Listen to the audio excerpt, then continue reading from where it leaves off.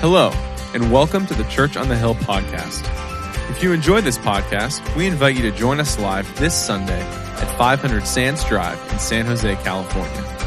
Visit churchonthehill.com for service times and directions, and also to learn more about connecting, growing, and serving at Church on the Hill. Now let's join lead pastor Scott Simmerock as he teaches at Church on the Hill. Well, today we're in week 2 of a 3-week series that no one wants to hear. It's called The Power of Forgiveness. And it's probably the most unpopular message that we could probably preach, because there's expectations that go with it, right? Like, oh, hey, the power of forgiveness. And you're going, oh, the expectation then is that you're going to forgive. Good, you were here last week, because that was a really complicated question. Or the power of forgiveness means this. That means the expectation is that maybe if I've done something wrong to offend somebody, hurt somebody, that I need to apologize, right? And so it might be the most unpopular message series. But I think, my opinion, it's the most needed message in the church today. And it can be the most transformational message in the church today. And I have no idea what is going wrong with my iPad right now, but that's okay. There we go. I think it'd be the absolute most transformational message in the church today because of this. We have a lot of unforgiveness that goes on in church, in family, with extended friends, right? So here's what we're going to do today. Let's talk about the power of forgiveness. We're in week 2 of this. The first week was on this. It's building a culture of expectation about forgiveness. The culture is this. We're not very good at it, right? Things go wrong and we hold grudges. But the expectation is that we forgive. So I was wondering this. When it comes to forgiveness, I wonder if we've, overcomplicated it a little bit. When it comes to forgiveness, have you ever thought about this? Let me just ask you some questions. What if the other person isn't remorseful? Like, what if they're like, yeah, I'm really sorry about that. And you're like, how sorry are you? And if they're not that sorry, like, do I need to forgive them? What if they really don't apologize? Do you still forgive them? Should I just let it go and never bring it up to them that I'm hurt? What if I don't really want to have a relationship with that person, or I just don't have a relationship with that person in the future? This happened a while ago and, we just don't have a friendship anymore. Like, do I need to bring it up? Now, if I forgive them, does that actually excuse their behavior? Think about that for a minute. Now, here's maybe one maybe you haven't thought of, but maybe you have. If I don't show them a little bit of a grudge, will they learn their lesson? Right? Maybe you started dating someone. You're like on the 3rd, 4th, 5th date and they're late, right? If you don't show a little bit of a grudge, a little bit of then they're just going to keep behaving that way. And that guy's in training, right? I'm training him for a future relationship with me, or you're training her, right? And if I don't hold a little bit of a grudge, will they ever change? So we're going to talk today about the process of actually forgiving somebody. Now, I put 2 great resources in your notes. Look at the very, very back. Henry Cloud writes this book called Trust.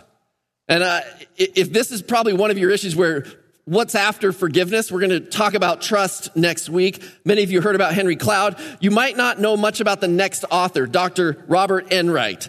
He writes this book. He writes a lot of books. One of them is called The 8 Keys to Forgiveness. I've got it on my shelf. You can borrow either one of those books. He's considered the grandfather of psychological research on forgiveness. Time magazine called him the forgiveness trailblazer.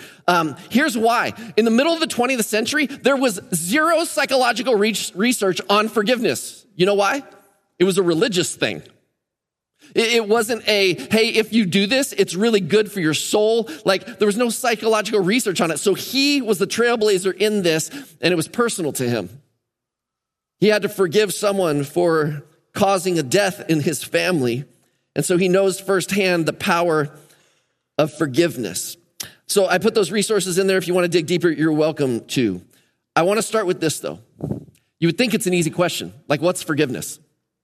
If you actually Googled what's forgiveness, you're going to come up with all kinds of answers. I'm going to give you 3.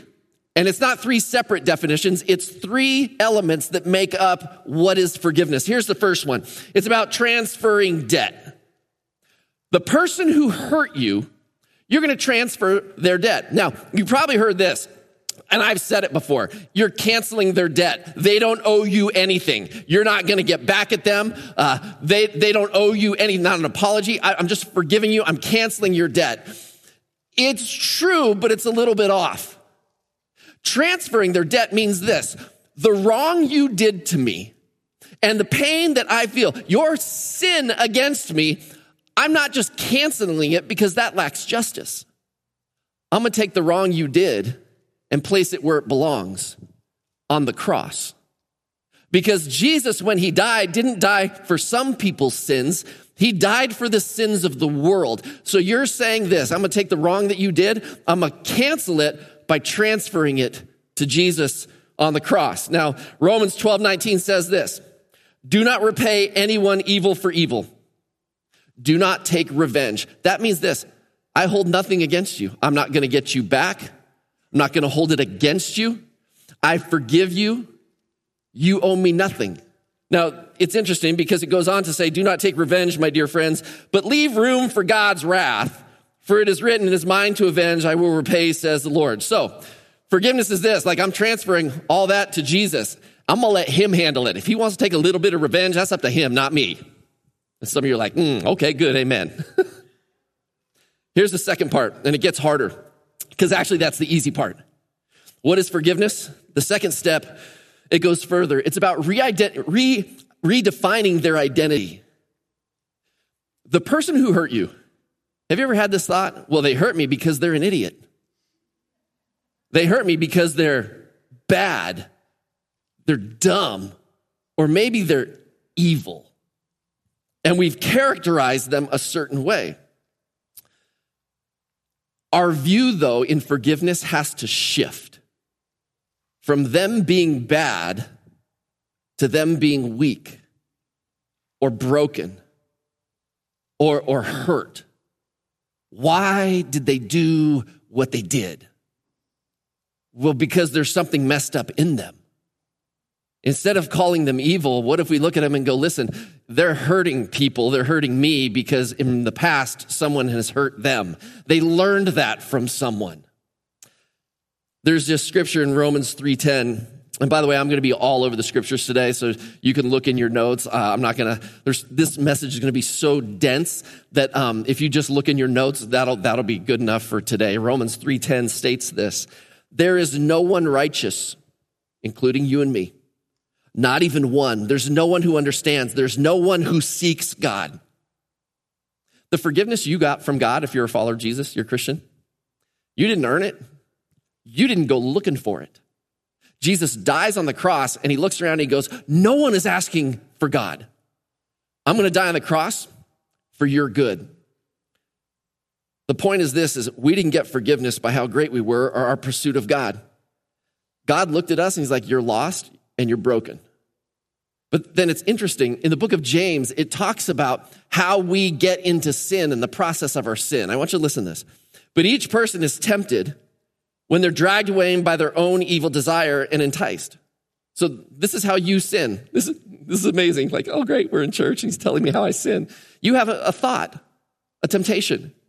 And that thought somehow drags you from this desire, entices you. Then it says, then after desire has conceived, it gives birth to sin. So you act on it. And sin, when it's full blown, gives birth to death. Like, there's just this process. It begins in your mind. It works out through your body. And all of a sudden, you are deep in it. Here's the point. We can define you as evil and bad and horrible, but you wouldn't define yourself that way. Listen, I'm broken, I'm lost, and I'm weak. There's a very big difference in this. It doesn't excuse what someone does to you, but it reminds you that you're just like they are. No, hold on. Because if you've ever been victimized in such a big way, to hear that you are just like them, like, I want to be really careful with that. You didn't do what they did. Maybe you've never done something like that. It's so horrible. But I want you to hear this, that the entire world is not a seeker of God. You weren't. I wasn't. It is only by God's mercy and grace that any of us were saved. So I just want us to be careful as we approach this forgiveness concept, that maybe we're up here and those people are so far down there. But we all row the common boat of we're all broken and we're all lost at some point. And so it really is this. It's about redefining their identity, which leads to this: extended sympathy. And it means this. This is an unbelievable statement that's challenging to live up to. Romans 12. If your enemy's hungry, feed him. And if he's thirsty, give him something to drink. By the way, what does it mean that they're your enemy? It means that they're hurting you. They're against you. They're opposing you. They want to harm you. Well, that's an offender, right? If that's them, give them something to drink. In doing this, you will heap burning coals on his head. Do not overcome evil. Do not be overcome by evil, but overcome evil with good.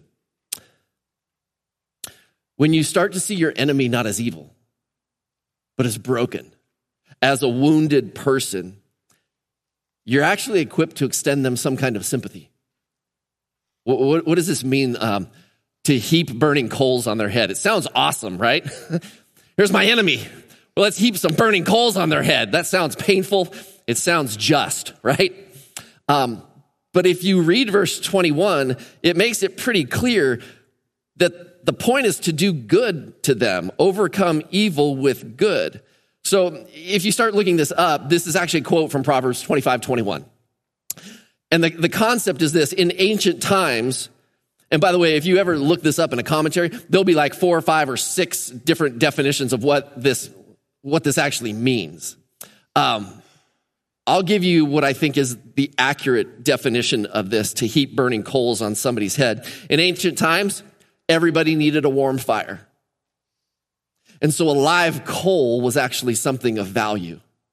So that if someone came by to heap a burning coal on their head, if they were carrying something, their container on their head, you're actually giving them a gift. You're not trying to harm them.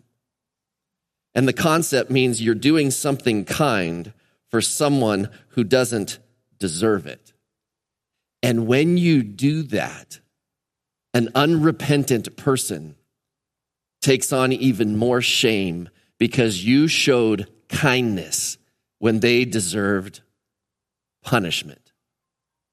Now, in the midst of that, how many of us are ready to go live that out today? Like, let's just stop the sermon right now. All right, who do you need to forgive? Let's all go out. Here's our exercise. Beyond the action items you just got from Dave about downloading an app, right? Woohoo! Like, I know some of you skipped it, but whatever.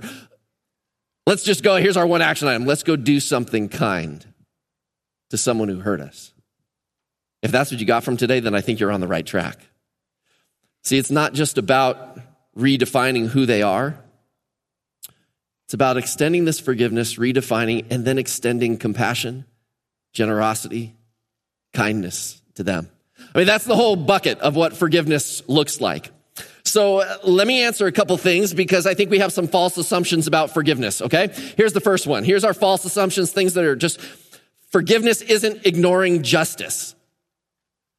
Because if you forgive them, is there any justice in that? Like, are they just going to do this all over again? Let me tell you a quick story. In the book of Exodus, God's people, they mess up big time. You know the story, right? God rescues them from Egypt. They're in the desert. Moses goes up on a mountain for 40 days to meet with God. He's getting the 10 commandments while he's up there. In those 40 days, the people are like, where'd he go? Like 40 days is a long time not to have our leader here. And they're wondering, has God abandoned us? So what they decide is this: we really need a God. We should make one. You understand the stupidness of that, right? We really need a God. We need something more powerful than us, something that has universal understanding, wisdom, all powerful, divine. We should make that. If you made it, it probably ain't divine. And so they take this gold and they make a little baby cow. And they bow down and worship it. And Moses comes down the mountain. He's like, what are you doing?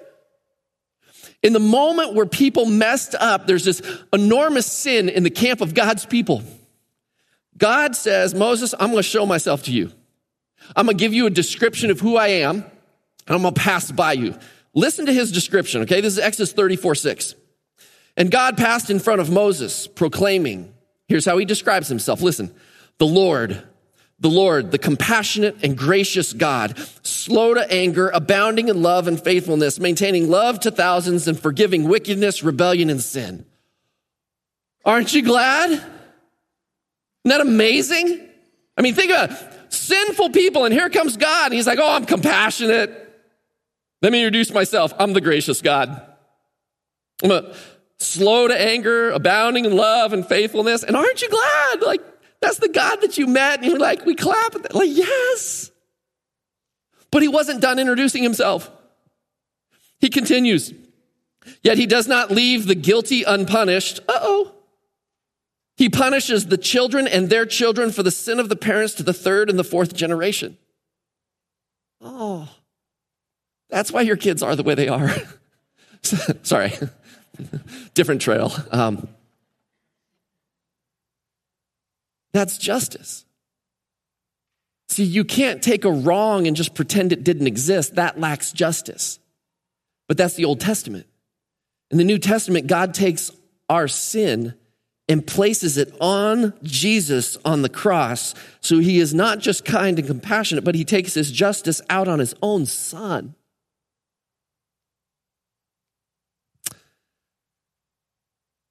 I tell you that story because when you forgive someone, it doesn't mean that justice doesn't exist. That's why forgiveness is transferring their debt to Jesus. But can I also say this? It doesn't mean that consequences are totally erased.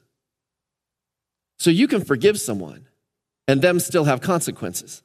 Example, your kid takes the car without asking, but your kid's 14.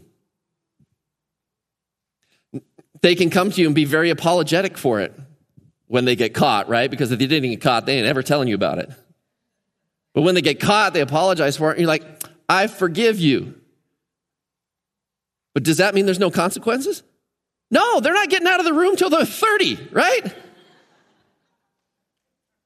Can we forgive and yet there's still consequences? Here's a second fallacy, things that we believe that just aren't true. Like, I want you to understand, like, forgiveness is not forgetting. You've heard this, right? Listen, forgive and forget, right? Try to forget something. Ready? Go. Seriously, think of something. I can't remember my passwords from last week, right? Yeah, I reset my password. I have no idea. So I have this like device that like remembers all my passwords in one little place, right? I'm just telling you, I'm not going to tell you what they are, all right? I can't remember it from last week, but you know what? I can remember something that was said to me or done to me 20 years ago. And I forgave it. It's over. Have I forgotten it? No, I can't. Hold on. I'm going to try. Try to forget something. You can't do it. I think what people mean is this. It's about forgiving and then not holding it against that person, holding it over their head, bringing it up again and again when they do something similar to that or like it, right? But I don't think you can actually forget something. You can just choose not to hold it against them. Here's a third thing. Forgiving isn't excusing their behavior. It was wrong. It was just really wrong. We're not excusing it. Because did God excuse our behavior? No. It was still wrong. We knew it. Did you think that all the things that when God forgave you, that all the things you did wrong, you're like, actually, maybe they weren't that bad. No, we realized they were wrong. Fourth, forgiveness isn't reconciling. This is really key. Now, don't get me wrong. Reconciliation, the coming together of the offender and the person offended. Can I just say, I hate the word offended. Because we live in a world that like everybody's offended by everything. And sometimes they just all got to get over it, right? It wasn't against you. A sinner sins against somebody. And oftentimes in this scenario, they're sinning against each other. The hope is that there's reconciliation where relationship is restored, right? But forgiveness is a part of that. But forgiveness doesn't mean that reconciliation has to happen. Forgiveness is about the past. Don't miss this. Forgiveness is about the past. Reconciliation is about the future. It's about where the relationship is going to go. And reconciliation requires two people, an offender who is willing to forgive, an offender who is remorseful and repentant, and then the hurt person willing to forgive. And at that point, those two people can come together again. Now, you may be wondering, by forgiving, am I open to just being hurt again? Well, yes. Because take a marriage, for example. Were you hurt just once? No, we've all been hurt again and again and again, because that's what it means to be open to being loved and loving someone.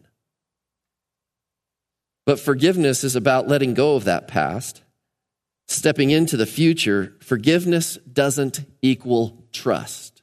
Now, the word trust, we're going to talk about that next week, so I'm not going to get farther into it today. Last false assumption is that forgiveness, it's not a single act. Here's what I mean. There's a moment in time you have to state, God, I forgive that person. I'm not going to hold it against them. They owe me nothing. I'm transferring their debt to the cross. It's over. God, I forgive them.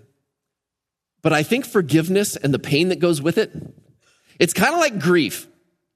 You've heard people talk about grieving. I talked about this a couple weeks ago about what grieving's like. If you've ever had someone die in your life, particularly unexpectedly, grief is like waves and it comes unexpectedly. You're like, I thought I was okay, but now I'm experiencing this hurt and this grief all over again. And you got to deal with it.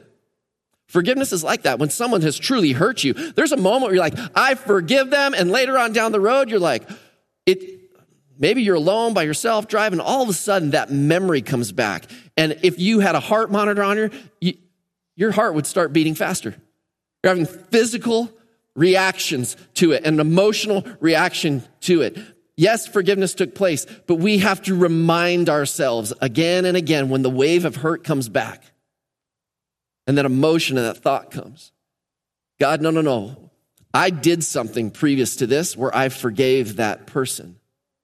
So just in case you forgave somebody and that feeling comes back again and that memory of that hurt comes back again, I think we got to remind ourselves, it's not a one-time thing. Forgiveness is a journey and a process. Are you okay? So here's what I want to talk about real quick. We're going to end with what is forgiveness as far as like, what are the steps to it? If you ask people, what are the steps to forgiveness? Holy cow.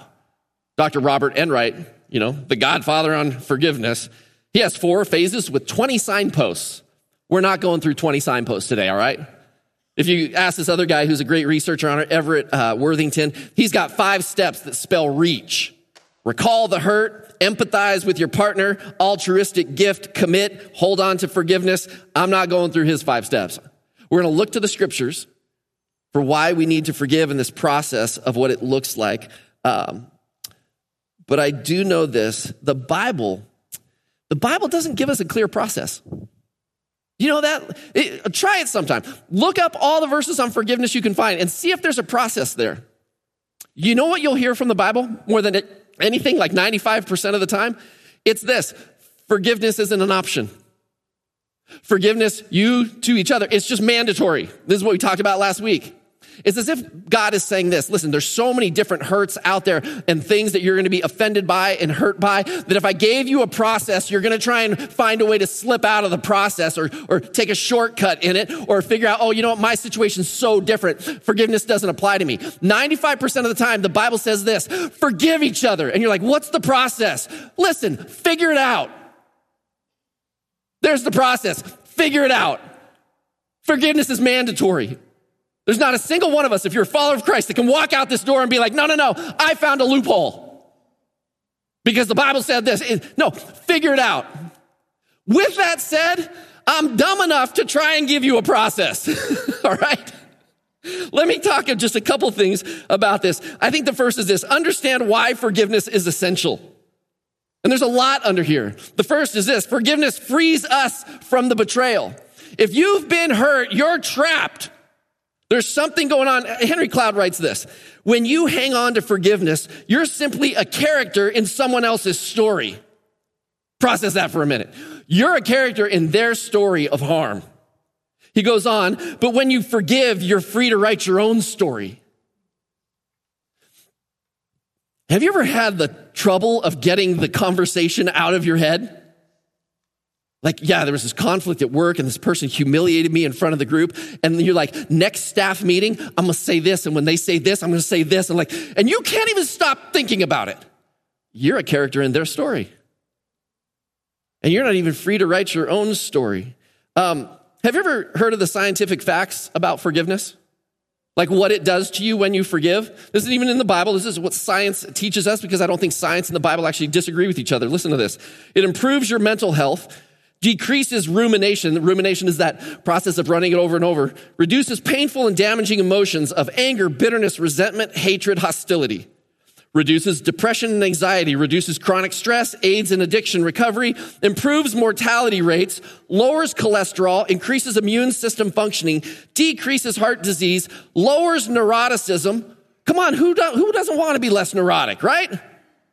These are good things. Now, most of these problems, though, here's what's interesting. We got a pill for them.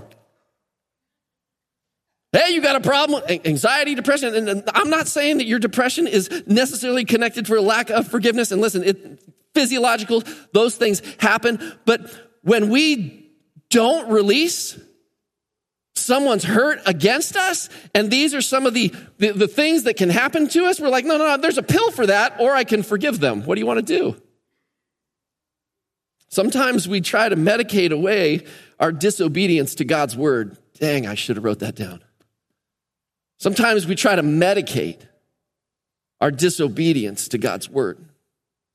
Dr. Enright writes about the benefits of this forgiveness in our society when it comes to everybody together. It's an obvious fact that we live in a world where violence, hatred, and animosity surround us on all sides. He goes on, we hear much about the social causes of crime, poverty, unemployment, illiteracy, for example. We sometimes hear about the need for tolerance and cooperation and compassion and understanding, but almost never do we hear public leaders declaring their belief that forgiveness can bring people together, heal their wounds, and alleviate the bitterness and resentment caused by wrongdoings. I got to keep going. Forgiveness is a gift that we give the offender. See, it's a gift to you when you've been wronged, but it's actually a gift to the offender. In the book of 2 Corinthians chapter 2, there was somebody who did something wrong, and they're like, listen, that person in the church done something wrong, like you've put that person under discipline, and then Paul writes this, the punishment inflicted on him by the majority is sufficient. Now instead, you ought to forgive and comfort him so that he will not be overwhelmed by excessive sorrow. You've made his sin clear to him. Now forgive him, or you're going to make him sorrowful to the point that he will not have joy in his life. Our forgiveness is a gift to them. It's also this, forgiveness is a gift that we give ourselves so the cancer of bitterness doesn't grow in our own souls. I was going to tell you a story related to that from Acts chapter 8. I think I'm just going to skip that for now. I think the second thing is this. If you're going to have a process of forgiveness, the first is realize the benefits of it. The second is this. You got to pause for personal assessment. Just don't, if someone says, I'm sorry, pause for a minute. Like, if you've been hurt, think about what was hurt. Question, how big a deal was it? Was it this big? Was it this big? Are your emotions actually right-sized in this thing? Here's a harder question. What does this experience reveal about you? Okay, you've been hurt. When the opportunity for forgiveness arrives, it might actually reveal a weakness in you. Are you being driven by something unhealthy, the desire for revenge, a grudge? Do you have the lack of ability to trust? Do you have resentment from past experiences? It's not just about that hurt. It's about woundedness that was in you even before that. Maybe there's a controlling nature about you. Now, I want to be super, super careful here. Look at me, all of you. Look, balcony too. I want to be careful because if you've been deeply, deeply betrayed, business partner, a marriage, please don't hear me say that, hey, it's your fault. This isn't about assigning blame. But when you've been wounded, it provides a unique window where you can look into your own soul and ask, God, what does this reveal about me? It takes an incredibly mature person to be able to do that. When you do your self-assessment, I want you to ask this question too. How healthy are you at the moment? Are you crazy mad? And I mean both of those words. Are you so mad that you're not thinking clearly? Are you crazy mad? You don't have clarity. Have you been wounded to the point that you really cannot make a decision or you can't see it all in a healthy way? So it leads to this question. What's it going to take to heal? Hebrews chapter 12, verse 12. I've never seen this way before. It reads this way. Therefore, strengthen your feeble arms and weak knees. So you're weak, you're feeble, you're broken, you're wounded. And it says this, make level paths for your feet. For you in your weakened, broken state, make level paths for the journey forward so that the lame may not be disabled, but rather healed. What does that mean? If you're broken, messed up, hurt over something, you need a safe path in front of you. That means this, you need safe people around you, and you need a safe community, a safe place for you to heal up. You walk back into a totally dysfunctional, hurtful relationship without really healing from that first, you're going to get broken even more. So let's pause and do a little self-assessment. What happened? Who am I in the midst of this? What does it look like to heal and move forward? Are you with me on this? You okay? Number 3, feel the anger and express it appropriately. Ephesians 4:26 says this, be angry. In your anger, don't sin. You mad? You're mad. It's okay to be mad. It's okay to be angry. There used to be this psychological viewpoint that said, this philosophy that was like, express your anger. It was like scream therapy, like you would yell and hit pillows and stuff. And you know what they realized? That just made people madder. It didn't actually help.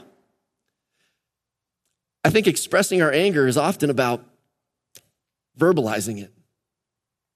Sometimes not to the person who has harmed us because we just need to vent some stuff. But can I ask you a question about this? Sometimes we just use it as an excuse to just vent.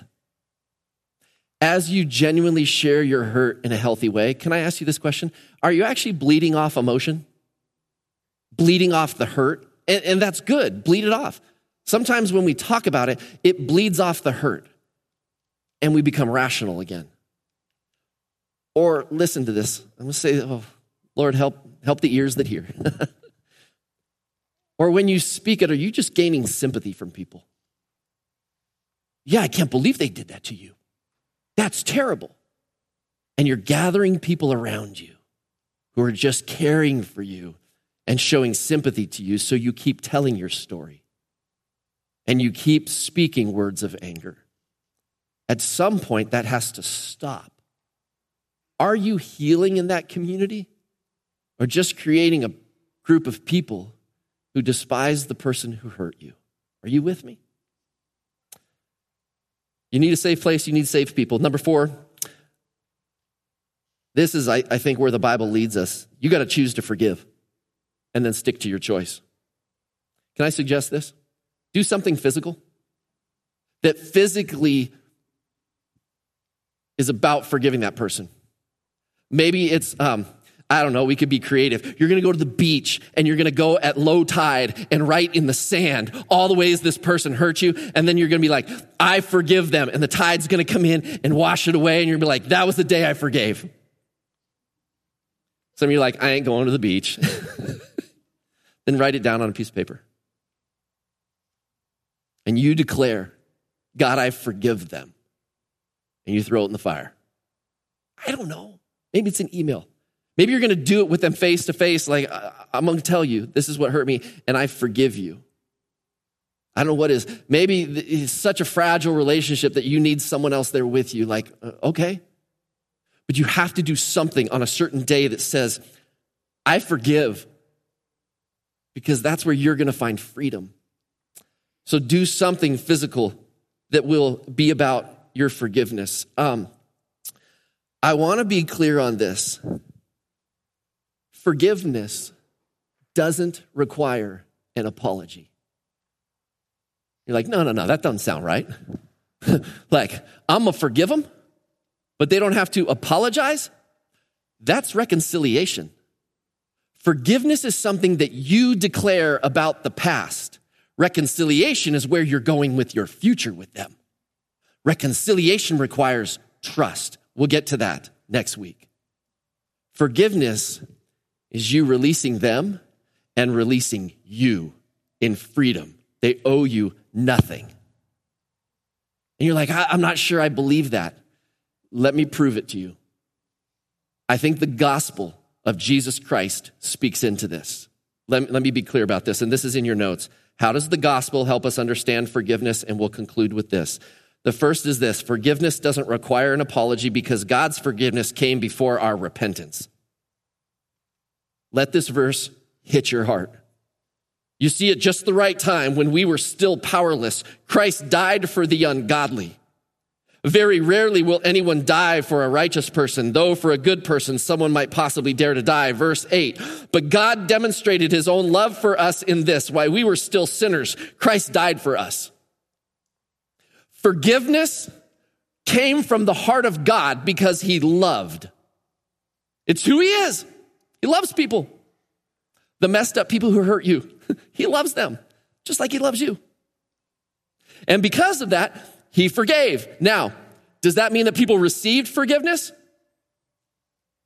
No, but it was right there. It was readily made available before they ever apologized. Our forgiveness of people, it has to start here because of who you are in Christ. He forgave you, and he invites you, forgive them. You forgive them before you ever have that conversation with them. But pastor, it's hard. I know. The depth of pain in this room, I guarantee, is we will never know. But God's forgiveness of us is so great. Forgiveness. God's forgiveness of us, it didn't require our apology first. The second part is this. Remorse and apologies lead to reconciliation. I mean, that takes two people, right?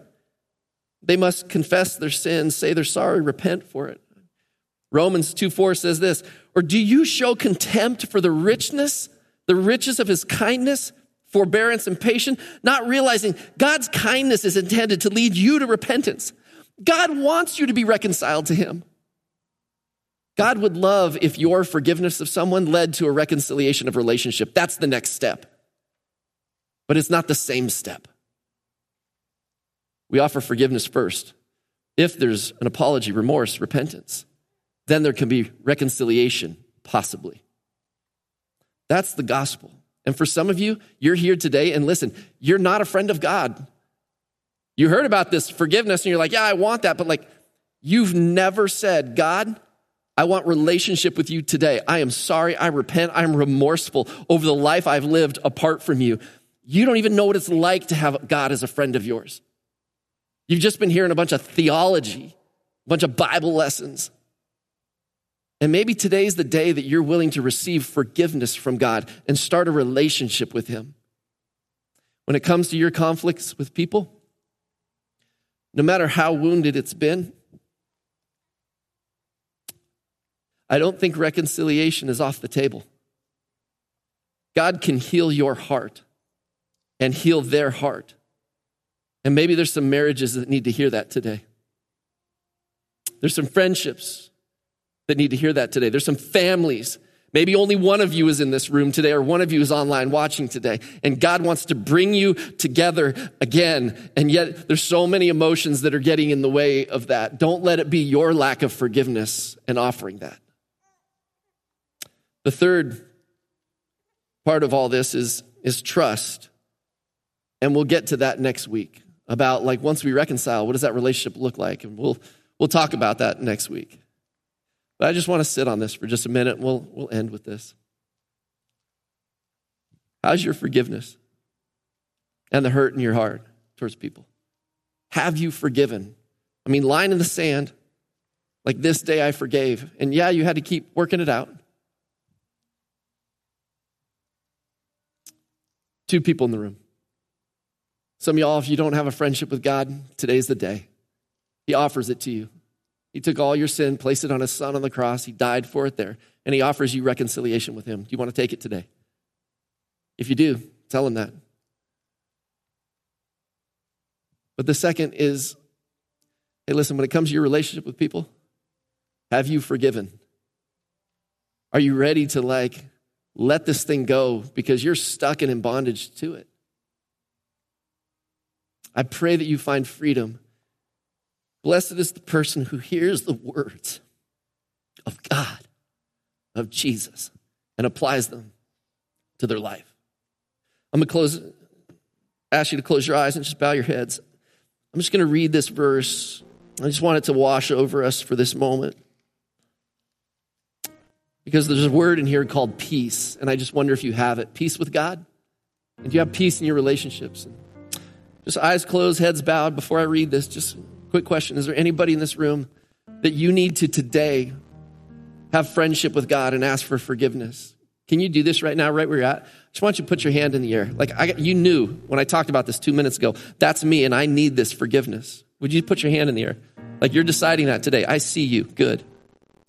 Anybody else? I'm looking for you. Yes, I see you. Balcony, I'm looking for you. I don't want to miss anybody. Okay. Quick question for you. You can put your hands down. I got you. I want to invite you to pray. Jesus, I repent. I turn to you. I want relationship with you. Thank you for your son's death on the cross for me. And give your life to following him, living in relationship with him. But I'm going to ask another group of you today's the day you need to declare something. God, I forgive them. Hey, if that's you and there's a hurt that you need to forgive, would you do this? Eyes closed, heads bowed. I want you to put your hand in the air. It's me. I need to forgive somebody. And do it right now. I see you. Go ahead, stick it up there. Wow. So God, I pray for these folks, their hands are raised, that they might take your word and they might live it out and walk it out today. God, I pray that forgiveness would be decided and chosen, and maybe it would lead to a reconciliation today. God, maybe it won't, but freedom is going to be found in that forgiveness, God. Hebrews 12:14. Make every effort to live in peace with everyone and to be holy. Without holiness, no one will see the Lord. See to it that no one falls short of the grace of God, and that no bitter root grows up to cause trouble and defile many. God, may your peace rest on us. Peace with you and peace with each other. And if you want that, would you simply say, amen.